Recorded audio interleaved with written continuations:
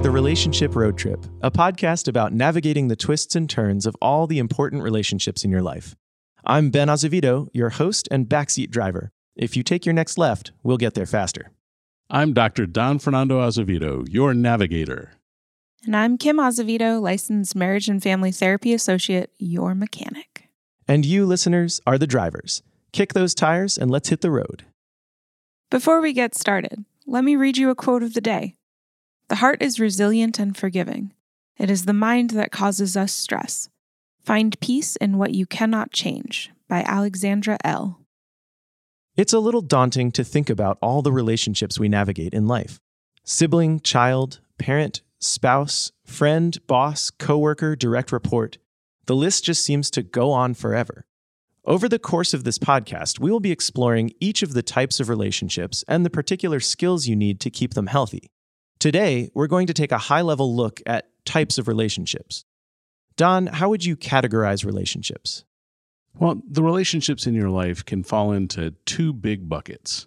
Blood relationships, these are the ones that we're related to, our parents, our siblings, our kids, aunts and uncles, cousins, half-cousins, quarter cousins, cousins twice removed, all those folks.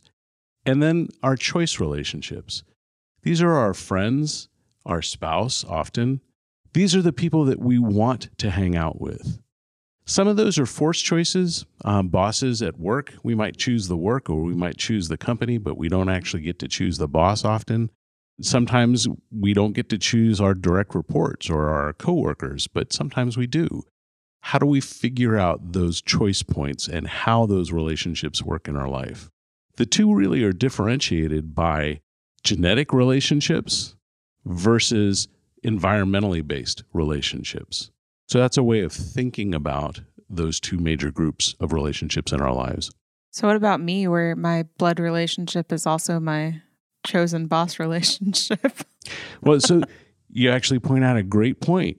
Blood relationships only begin a relationship. My genetic connection to you only gives a opportunity for me to be involved in your life. If I don't do that well, I lose my right to be your father. On the flip side, if I've done this well, you might choose to have lots of different relationships with me that include having me as your boss. I guess you get to keep your father and boss card for now. There you go. We'll check in later. Let's see how well I play the hand. Let's talk some more about blood relationships. Fair enough. That's where I was going to head out. So blood relationships are, like Don said, the ones that you're kind of dealt with your DNA. These are the family members that you may or may not want to see every year at Christmas. It's interesting as far as how that all goes and plays out. You can be related by blood, related by DNA to a fair number of people and not necessarily want to choose them every day. So, Don and Ben, obviously I choose to hang out with them and they get to keep their respective family cards in this place. But there are other members of families that maybe not necessarily someone that I would choose to hang out to on a regular basis. So that is one dynamic within blood relationships because they get messy with that concept of, I am related to this person. Am I obligated to spend time with them? Am I obligated to love them? And all of those dynamics within relationships and closeness. How does a relationship like a step parent or a half sibling play into you talked about just these two buckets, blood and choice. Is a step parent that's not really a choice relationship? It's not really a blood relationship. Is there a third bucket? How does that work? Well, so it would be nice if the buckets were really clean and it was easy to fit into one or the other. Is there a hole in the bucket? There are holes in the bucket. There are holes in the bucket and they flood out in lots of different directions. But let's take a step parent, for example. Don't you mean a bonus parent? I was going to get there. Beat you to it. We'll talk about what the difference is between a step parent and a bonus parent. The traditional language, though, is step parent. So I'm a kid. My mother, who is divorced or widowed from or never married to my biological father, chooses a new partner in the world. When she chooses that new partner, Hopefully, I'm part of that process and I get to choose them too, and they choose me. That's the optimal. I mean, you've seen it. There are cute commercials where the guy proposes first to the kid, and that kind of thing. And that's true. If you have children and you're entering into a person's life who has children, you get a whole package. And the choice has to be mutual all the way around when it's healthy. So that's the most healthy relationship that you could have. When it's not, there's a title that's out there, step-parent, but I may not have a relationship with you that way. That creates a lot of my work where there's huge tension between a step-parent that's come in who doesn't know how to relate to a child, putting a great deal of pressure on the biological parent who feels they have to be the mediator between, in this particular case, two warring people, or two people who are just in an ice battle, not talking to one another, not interacting, making the house difficult.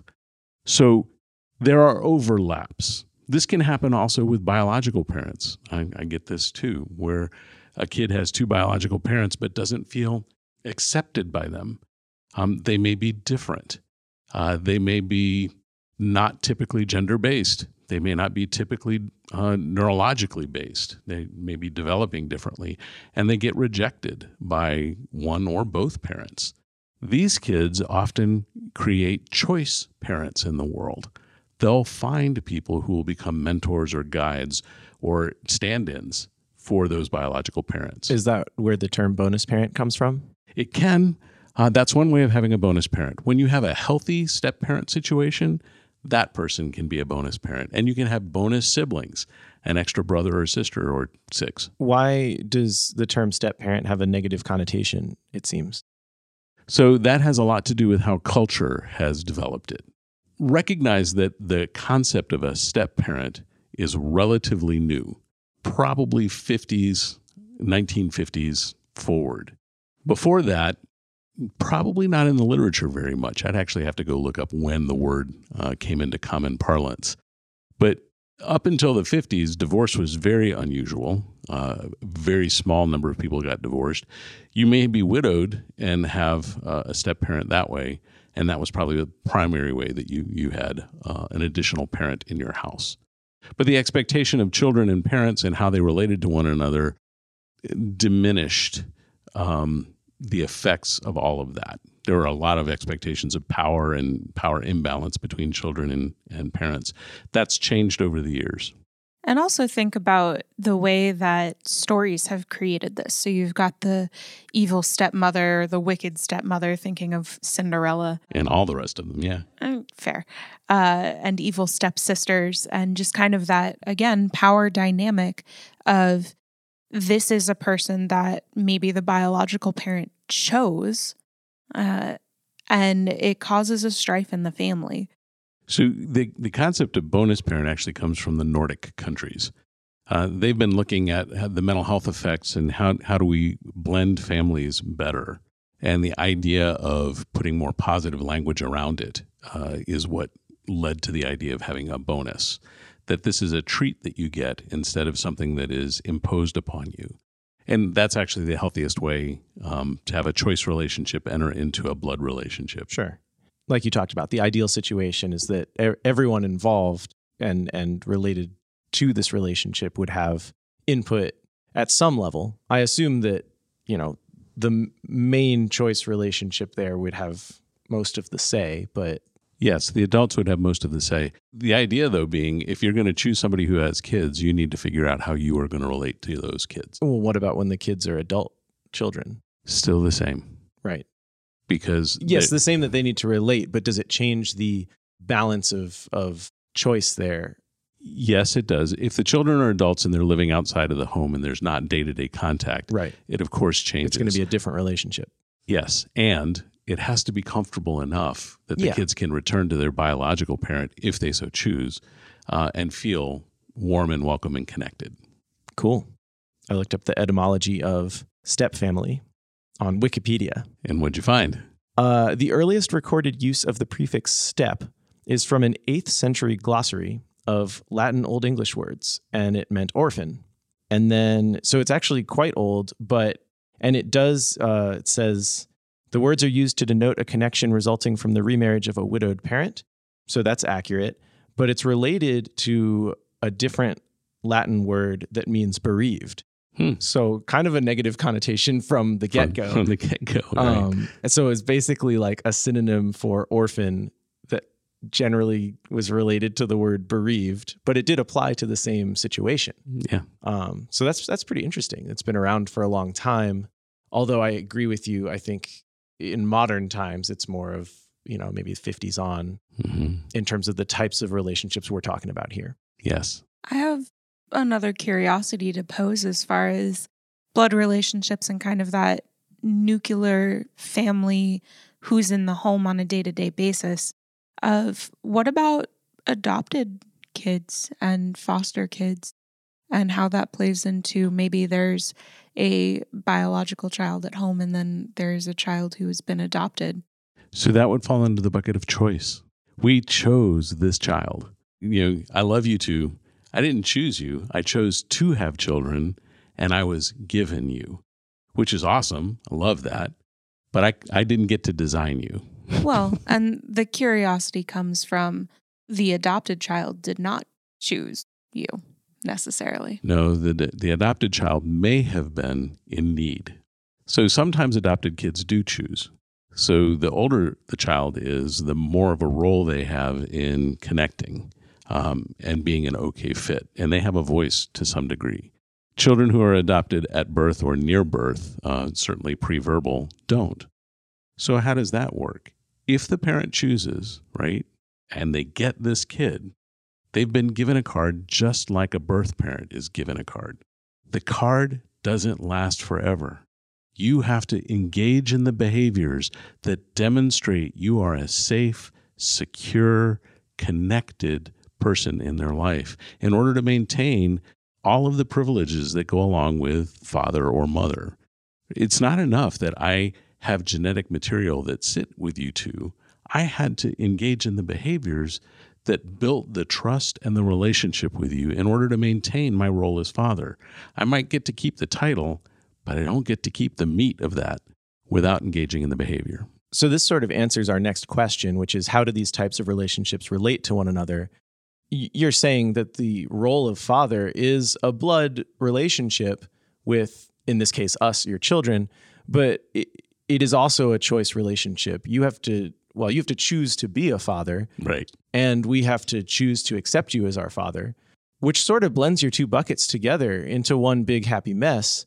So, my next question is, are there really two buckets even? Yeah. I guess there are still, of course, a choice relationship you would make, the spouse, which we're going to talk about next episode. The boss is a good example of an interesting choice. Like you said, you choose where to work, maybe, and then you don't necessarily have control over who your boss is or even your coworkers.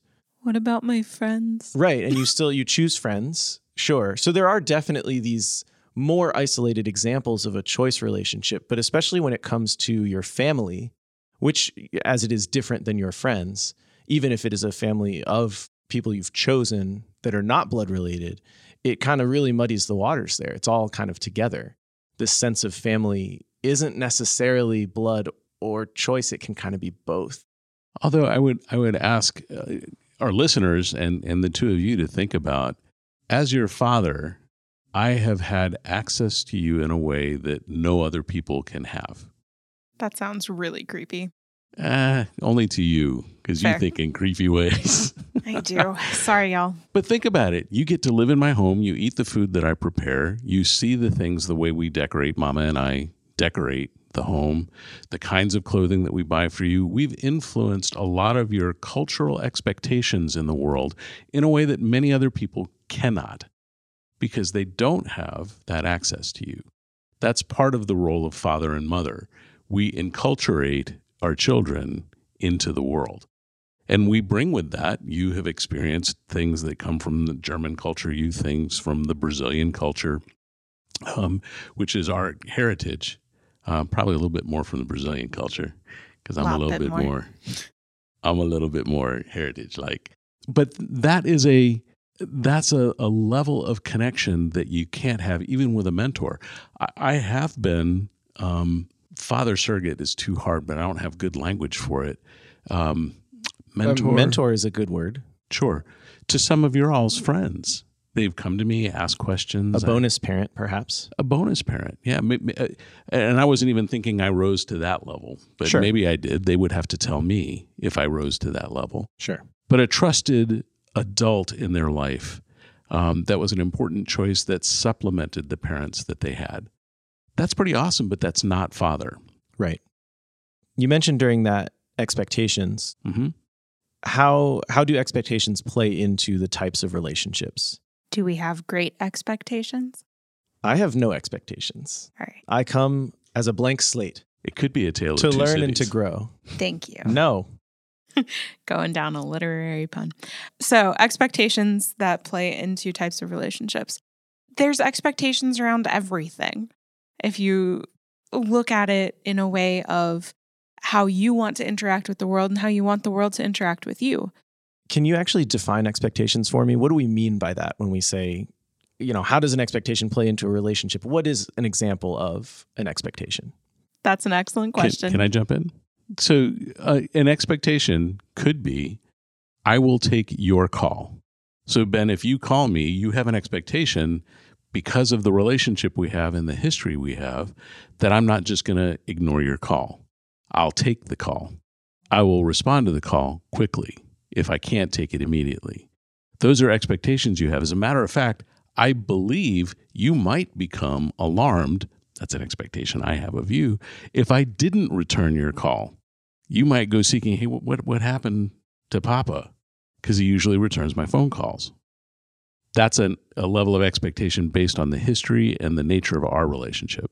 So I guess a broader definition of that would be the response to a behavior.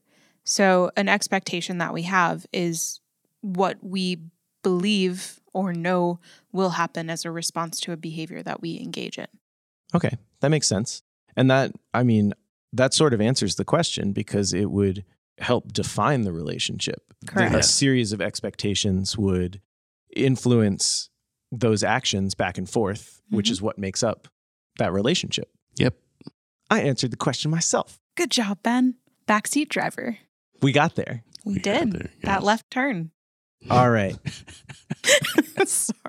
So are there any other buckets of relationships that we should know about? Is it just those two, choice and blood? And then the muddy, muddy water as they both come spilling into each other? As they blend. So, I've thought about this for a long time, and there are subcategories within each bucket, and there are blended categories across the two buckets.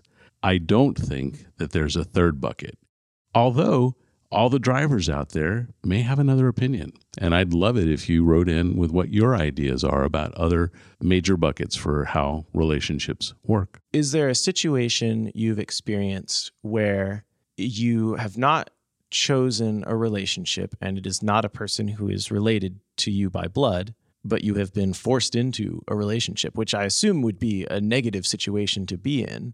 Employment. Well, and we talked a little bit about that you don't necessarily choose your boss. But I guess maybe, so a child would have relationships with teachers. Yes. And you don't get to choose those teachers. That would be a whole series of relationships during your developmental years. Yes. Where you have positive and negative, non-choice, non-blood relationships. Yes. So would that be a category or would that fall into choice? Falls into choice. But it's not the person's choice. It would at best be the parent's choice of school and then the school's choice of teachers. So I would argue that's not choice for the child anyway. If we're talking about the individual and their relationships, they have no control or choice over those relationships. So a situationship. A situationship. That's a good new word. I like that. Oh, come on. That's been around for quite a while. Situationship? Mm-hmm. So if you think about it, if you go in, again, school seems to be a pretty good example of that. I think the first time I heard the term situationship was in college with the random pot dorm assignment. Sure, you decided to go to college, but maybe just the way that the housing situation is set up, you are assigned a dorm mate. And this is, A roommate? thank you. I couldn't come up with that dorm one. mate is fine. Flatmate, roommate, whatever you want to call them. But it's a situationship. This is something that, yes, I decided to go to college, but I sure as heck didn't pick that roommate. Right. And for my categorization, just to defend it a little, that would be in the choice bucket. I made this choice and it had this ancillary effect. So I guess situationship is a subcategory. Right. That's fair. With the college one, I'm more okay with that only because for the most part, the individual, again, coming back to, this individual and their relationships, has made that choice that then has this sub effect. Yep. That makes sense to me. For the child in, say, middle school, I still argue that, yeah, it is a situationship by that definition, but they had no choice. They didn't choose the middle school. They're not choosing the teachers. So I don't know, but it's still, I could still see it as a subcategory. I don't think it needs its own bucket. It's just interesting to think about because it's a very different dynamic than the worker-boss situation. It's obviously very different than blood relationships and your friends and main choice relationships. And even I would say a little different than the roommate situation. Sure. Because children have less power in the world and often less voice in the things they get stuck into. Right. And this is where their relationship with the parent becomes important. And if the parent listens to the kid's struggle and helps them through whatever that situation is, moving them to another school, different classroom, or addressing it with the teacher so that the teacher backs down. Well, and we're sort of talking about negative teacher experiences now. It should be said that many, many, many teacher relationships are life-changing and world-altering for children. Yes. And, Shout out to Miss Mosley. well, and I mean, our mother is a teacher. That is true. Your wife is a teacher. She is. And that's an incredibly important and powerful role. And that's perhaps why it's so powerful, is that range of human, that age range, they don't have that choice. Right. They are put into this situation, and you have this incredible ability to influence their life in hopefully positive ways. I kind of want to argue for a third bucket if we're going to get meta about this, but your relationship with yourself, which is both blood and choice. Combo of the two. Remember Right. I said that? I know. But It's hard not to be blood related to yourself. That's true.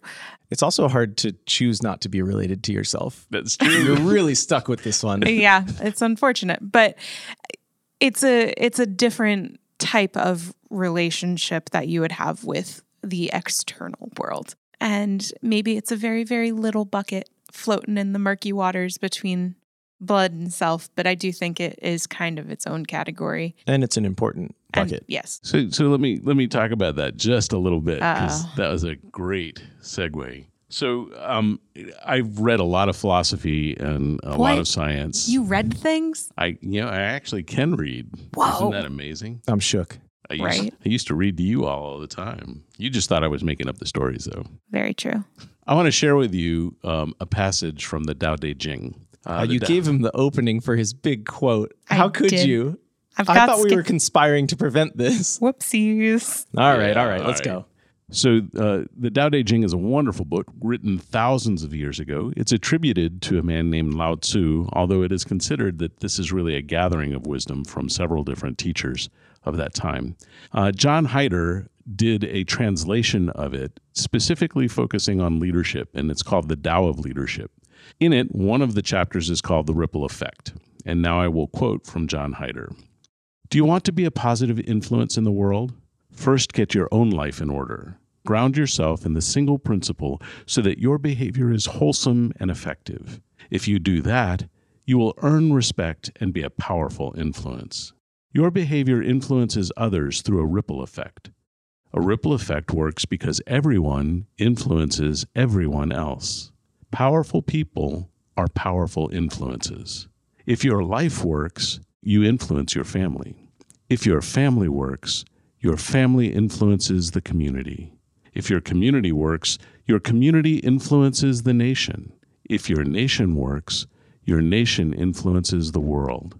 If your world works, the ripple effect spreads throughout the cosmos. Remember that your influence begins with you and ripples outward. So be sure that your influence is both potent, and wholesome. How do I know that this works? All growth spreads outward from a fertile and potent nucleus. You are a nucleus. So that relationship you were talking about, Kim, the relationship to yourself, is the most potent one. It is the one that shows up in every other relationship you will ever have.